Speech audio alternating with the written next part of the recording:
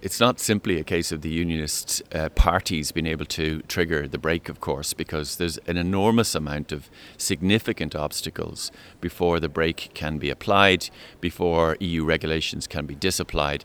And in any case, of course, it only applies to the single market in Northern Ireland, and the European Union can carry out remedial measures. So there's an enormous amount of safeguards there. I'm quite reassured that the Stormont Brake won't be abused, and it also significantly requires that the executive is up and running. A dysfunctional assembly can't trigger the brake.